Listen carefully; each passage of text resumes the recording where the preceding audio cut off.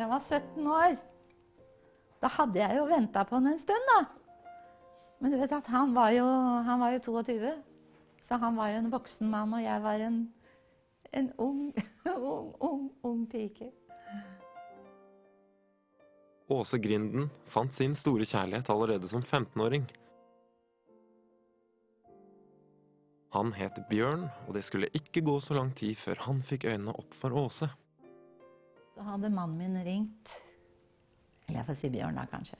Bjørn ringt hjem til foreldrene mine og lurte på om jeg var hjemme. Så sier pappaen min, men i alle dager, hva skal du med den jentungen der da? Jeg skulle gjerne snakket med Åse da.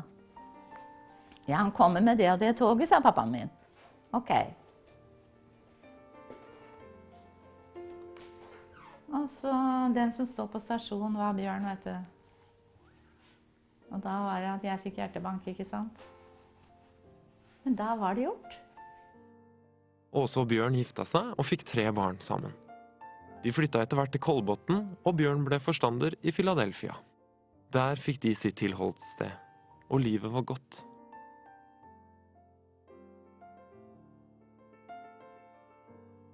Vi hadde jo sølvbryllup, eller skulle ha sølvbryllup. Og så skulle vi ta et bilde i den anledning. Og det ble tatt dagen før, klokka 3. For det som skulle være en gledens dag for oss, sølvbryllupet vårt. Det ble en sorgens dag. Før vi skulle samles til bryllupsfest, det var 48 gjester. Så roper mannen min på meg fra et annet rom. Og så hører jeg, det var litt underlig den stemmen. Så løper jeg inn til den. Og dermed så faller den i armene mine. Og når jeg ser ned på ansiktet hans, så ser jeg at livet forsvinner.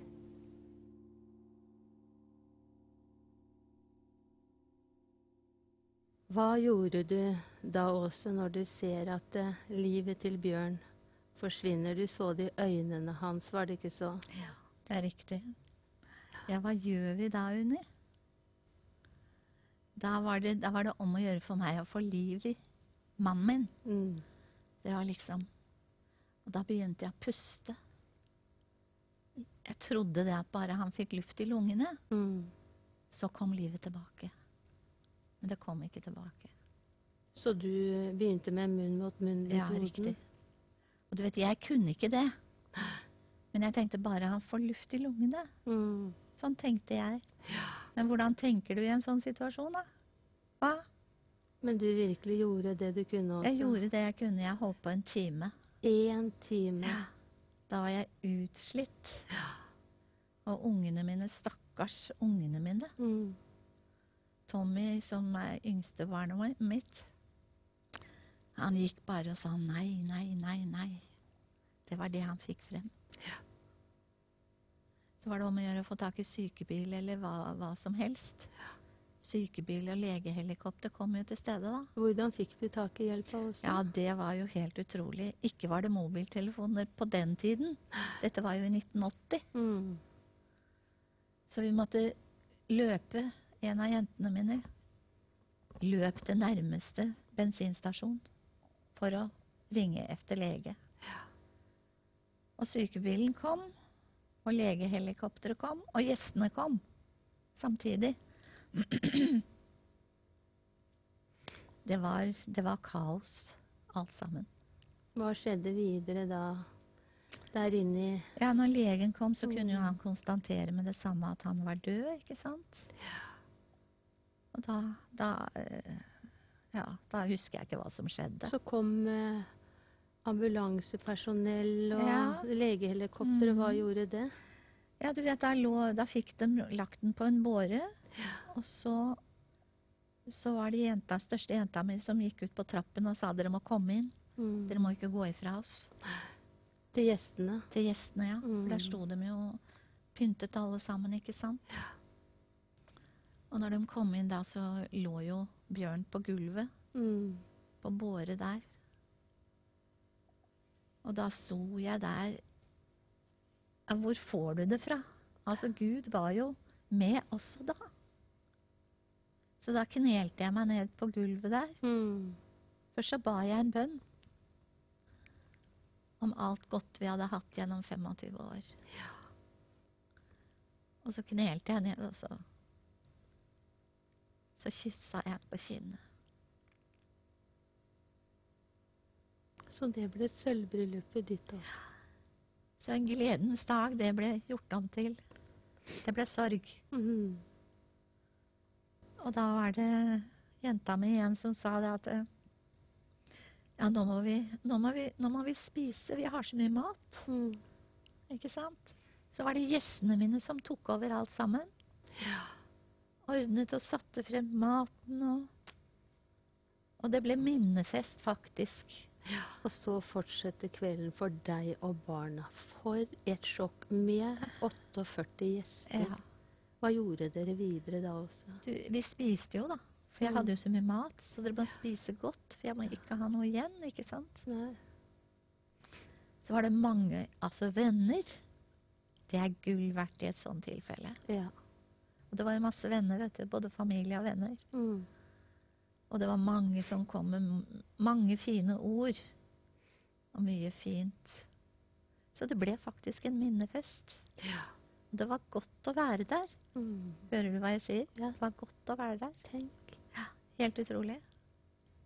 Så du opplevde Gud midt i sjokket? Ja. For du vet det at når det er mørkest, så kommer det ordet til deg, vet du. Jeg skal gi deg skatter som er skjult i mørket. Kan du tenke deg noe så flott? Og rikdommer som er gjemt på lønnlige steder. Og du skal vite at jeg er Gud. Så da fikk du erfare det verset på en helt ny måte. Og det satte seg fast i meg, og det har fulgt meg siden. Men hvordan var det å være bare 46 år, og du sitter igjen med 3 tenåringsbarn? Hvordan oppleves det også? Ja, det er jo helt utrolig. Du vet, jeg måtte være sterk, for barna mine hadde sorg. Gutten min som var 14 år, han turte jo ikke å ligge på rommet sitt, for han var så redd for meg. Tenk om jeg skulle dø. For etter hvert, vet du, så ble vi 2 alene. For jentene mine, de flyttet til hver sin kant. En på skole i Arendal, og en på skole på Notodden. Så det ble han og jeg. Men hvordan forløp dagene seg da etter denne tragiske hendelsen også? Da var det vel forberedelser til begravelse og... Men altså der igjen var vennene mine utrolig fine. Det var en støtte som jeg... Ja, du kjenner jo vennene mine. Du vet hvilke kvaliteter det er. Ikke sant? Så det er helt utrolig, så de hjalp meg veldig, altså. Og da opplevde du at de kvalitetene kom frem til fulle? Det skal jeg si det. Ja. Det finns ett namn höjt over alle andre, underfullt håp det i seg skjønt og herlig lyser Jesu navn, for et herlig navn bringer trøst i sang. Rop det ut, det underbare navnet, Jesus konge høvding for Guds venn. Høyt opphøyet troner Jesu navnet, rop til folk og land, for et herlig navn. Jesu navn, hvor skjønt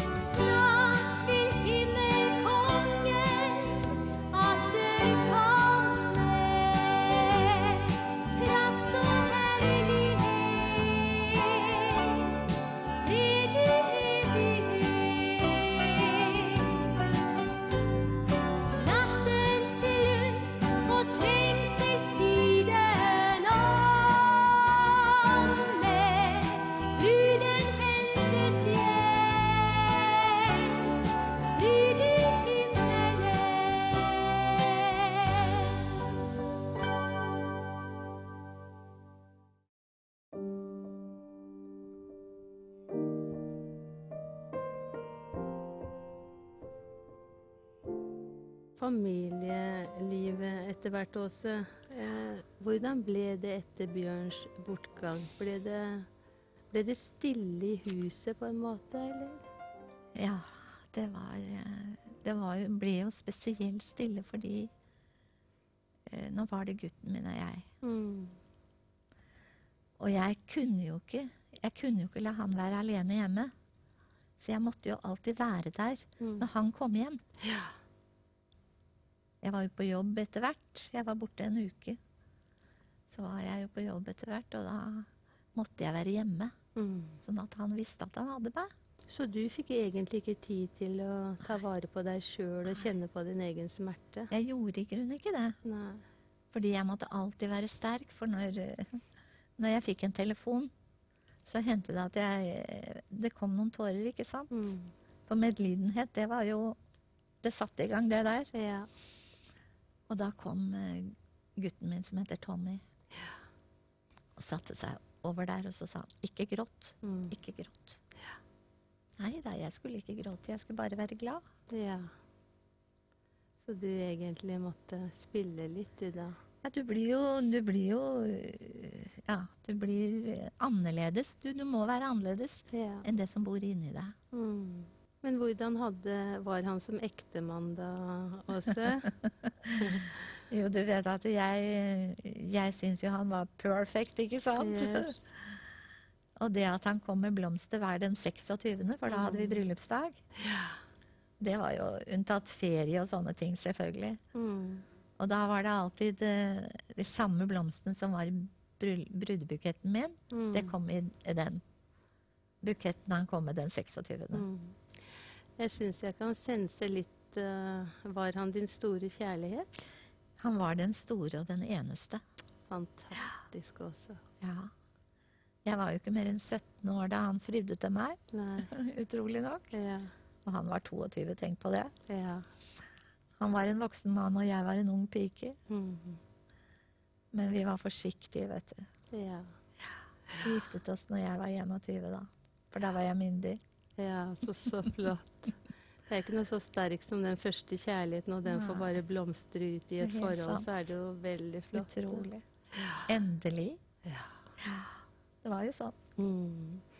Men Bjørn hadde jo så mange talenter, Ja. og han var jo også veldig musikalsk. Men det er jo også du også. Og du er jo en eminent pianist. Du spiller jo i Sjømannskirken når du er i Spania, i utlandet. Du leder en gruppe i menigheten der du går. Og i denne prosessen er det en sang som har betydd noe spesielt for deg. Ja, det er riktig. Det var også rett etter at jeg satt alene og ventet på gutten min. Han kom hjem, og han gikk og la seg. Og da satt jeg der, ikke sant? Den stolen ved siden av var tom. Og jeg satt der. Da var det den fattigdomsfølelsen som kom, vet du. Og da gikk jeg bort til piano. Alt var stille, vet du. Og hendene mine falt på en sang som også har fulgt meg, da. Der hvor det står at han tek ikke glansen av livet. Den frelser som kaller på meg.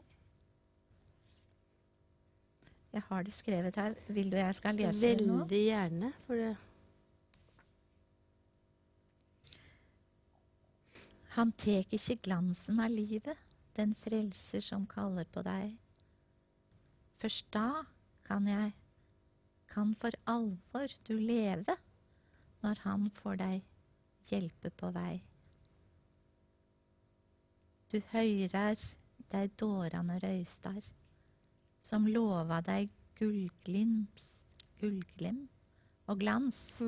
Men ingen legg lys over vegen, som Jesus og kjærleiken hans. Er det ikke flott?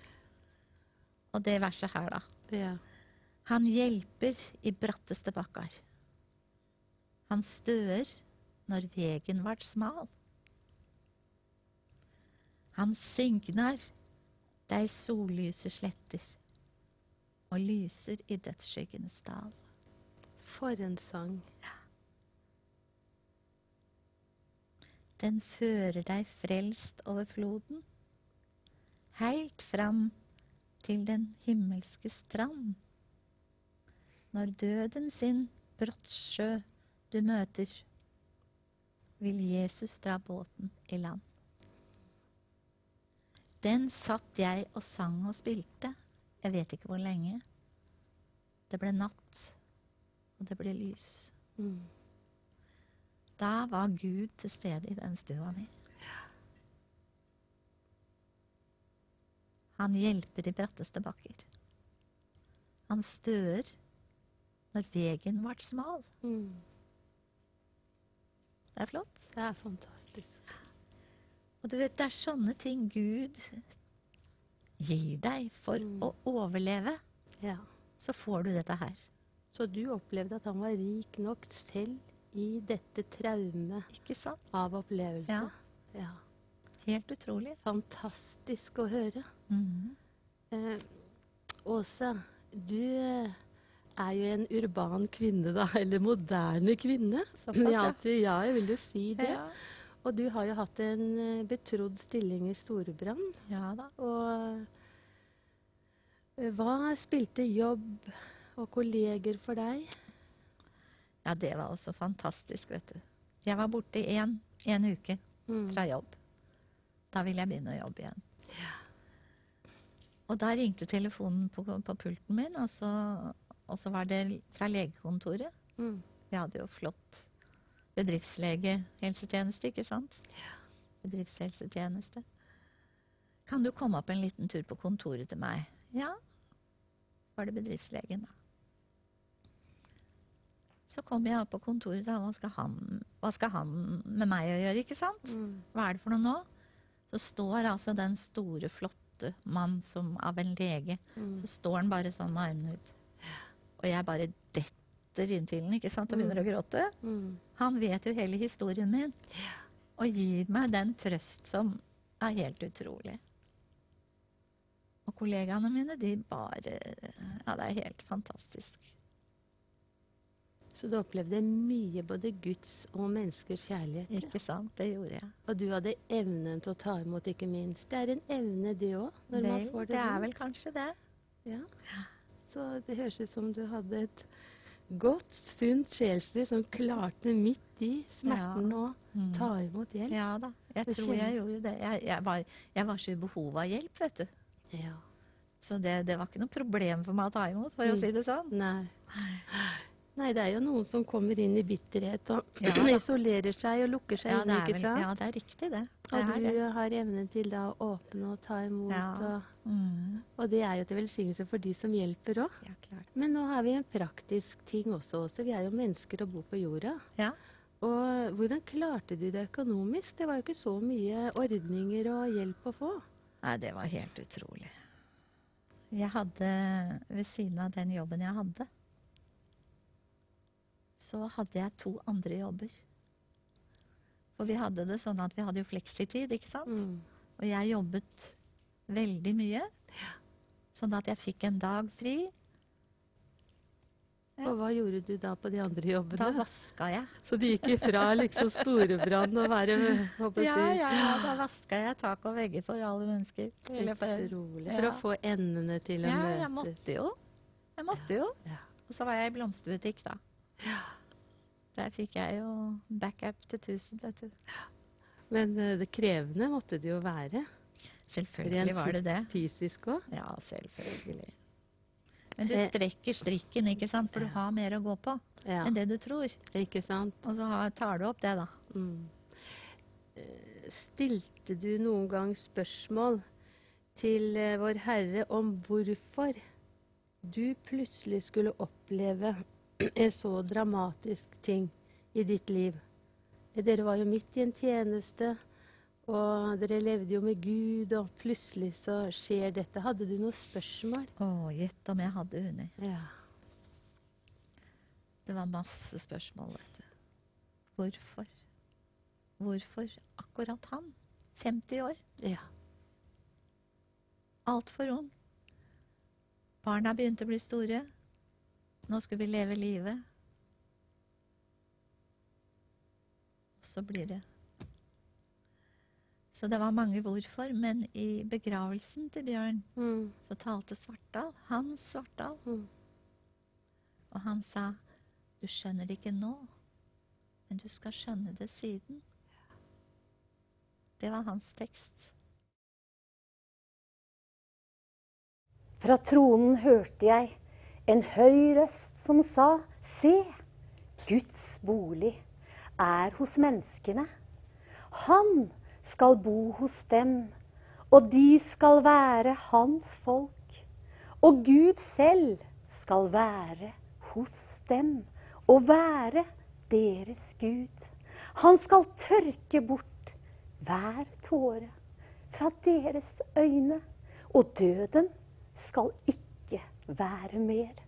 Og ikke sorg, og ikke skrik, og ikke pine skal være mer. For de første ting er veket bort. Og han som satt på tronen sa, se, jeg gjør alle ting nye. Gud som en dag skal tørke bort hver tåre fra våre øyne, er den store trøsteren gjennom dette livet. Man bør nesten ikke spørre deg egentlig etter å ha hørt dette fantastiske historien din, Åse. Full av smerte, men også full av håp. Og jeg vil si også full av trøst til de som kommer i vanskelige situasjoner. Men jeg vil allikevel si, hvor har din hjelp kommet ifra? Min hjelp kommer fra Herren, står det. Ja. Himmelens og jordens skaper. Ja. Så hadde jeg ikke hatt Gud, vet du. Men det er jo sånn, hvis du hører sånne traumatiske ting, så tenker du, hadde jeg opplevd det, hadde jeg aldri klart det. Du tenker jo sånn. Ja. Men altså når du opplever sånt, så er det noe i deg som du kan, ja, hvor kommer det fra? Det er selvfølgelig fra Gud. Da får du styrke, og det har du blitt lovet, altså. Ja. Og da får du erfare at det som står, det som Gud har sagt i sitt ord, det står ved makt. Også nå er det 32 år siden Bjørn fikk hjemlov. Savner du han fortsatt? Det må du ikke spørre om. Hver eneste dag. Det kan jeg si. I alle ting, liksom. Bare det når du kommer hjem fra et møte. Du har ingenting å dele med. Det skal jeg si, det er rart. Hva tenker du da, når vi tenker fremover, og vi kan se det i et evighetsperspektiv? Gleder du deg til å treffe Bjørn igjen? Det har jeg tenkt mye på. Men så har jeg også tenkt det at hvordan vil det bli for meg når jeg kommer til himmelen? Hvis jeg skulle kjenne igjen Bjørn, da ville jeg jo bare lete etter ham. Så jeg vet ikke om det er sånn. Nei. For da blir det er jo Jesus som er først. Det er så sant. Så jeg personlig tror ikke jeg det er sånn at vi skal kjenne hverandre igjen, men det vet jeg at det er kanskje ikke riktig å si. For det er mange som mener det. Men at det blir på en helt annen måte. Vi skjønner det ikke. Nei. At alt er fullkomment, og hver tåre er tørket av. Og sorg er ikke mer, og heller ikke savn, og heller ikke pine. All den längtan du bär om en frälsning och frid, om att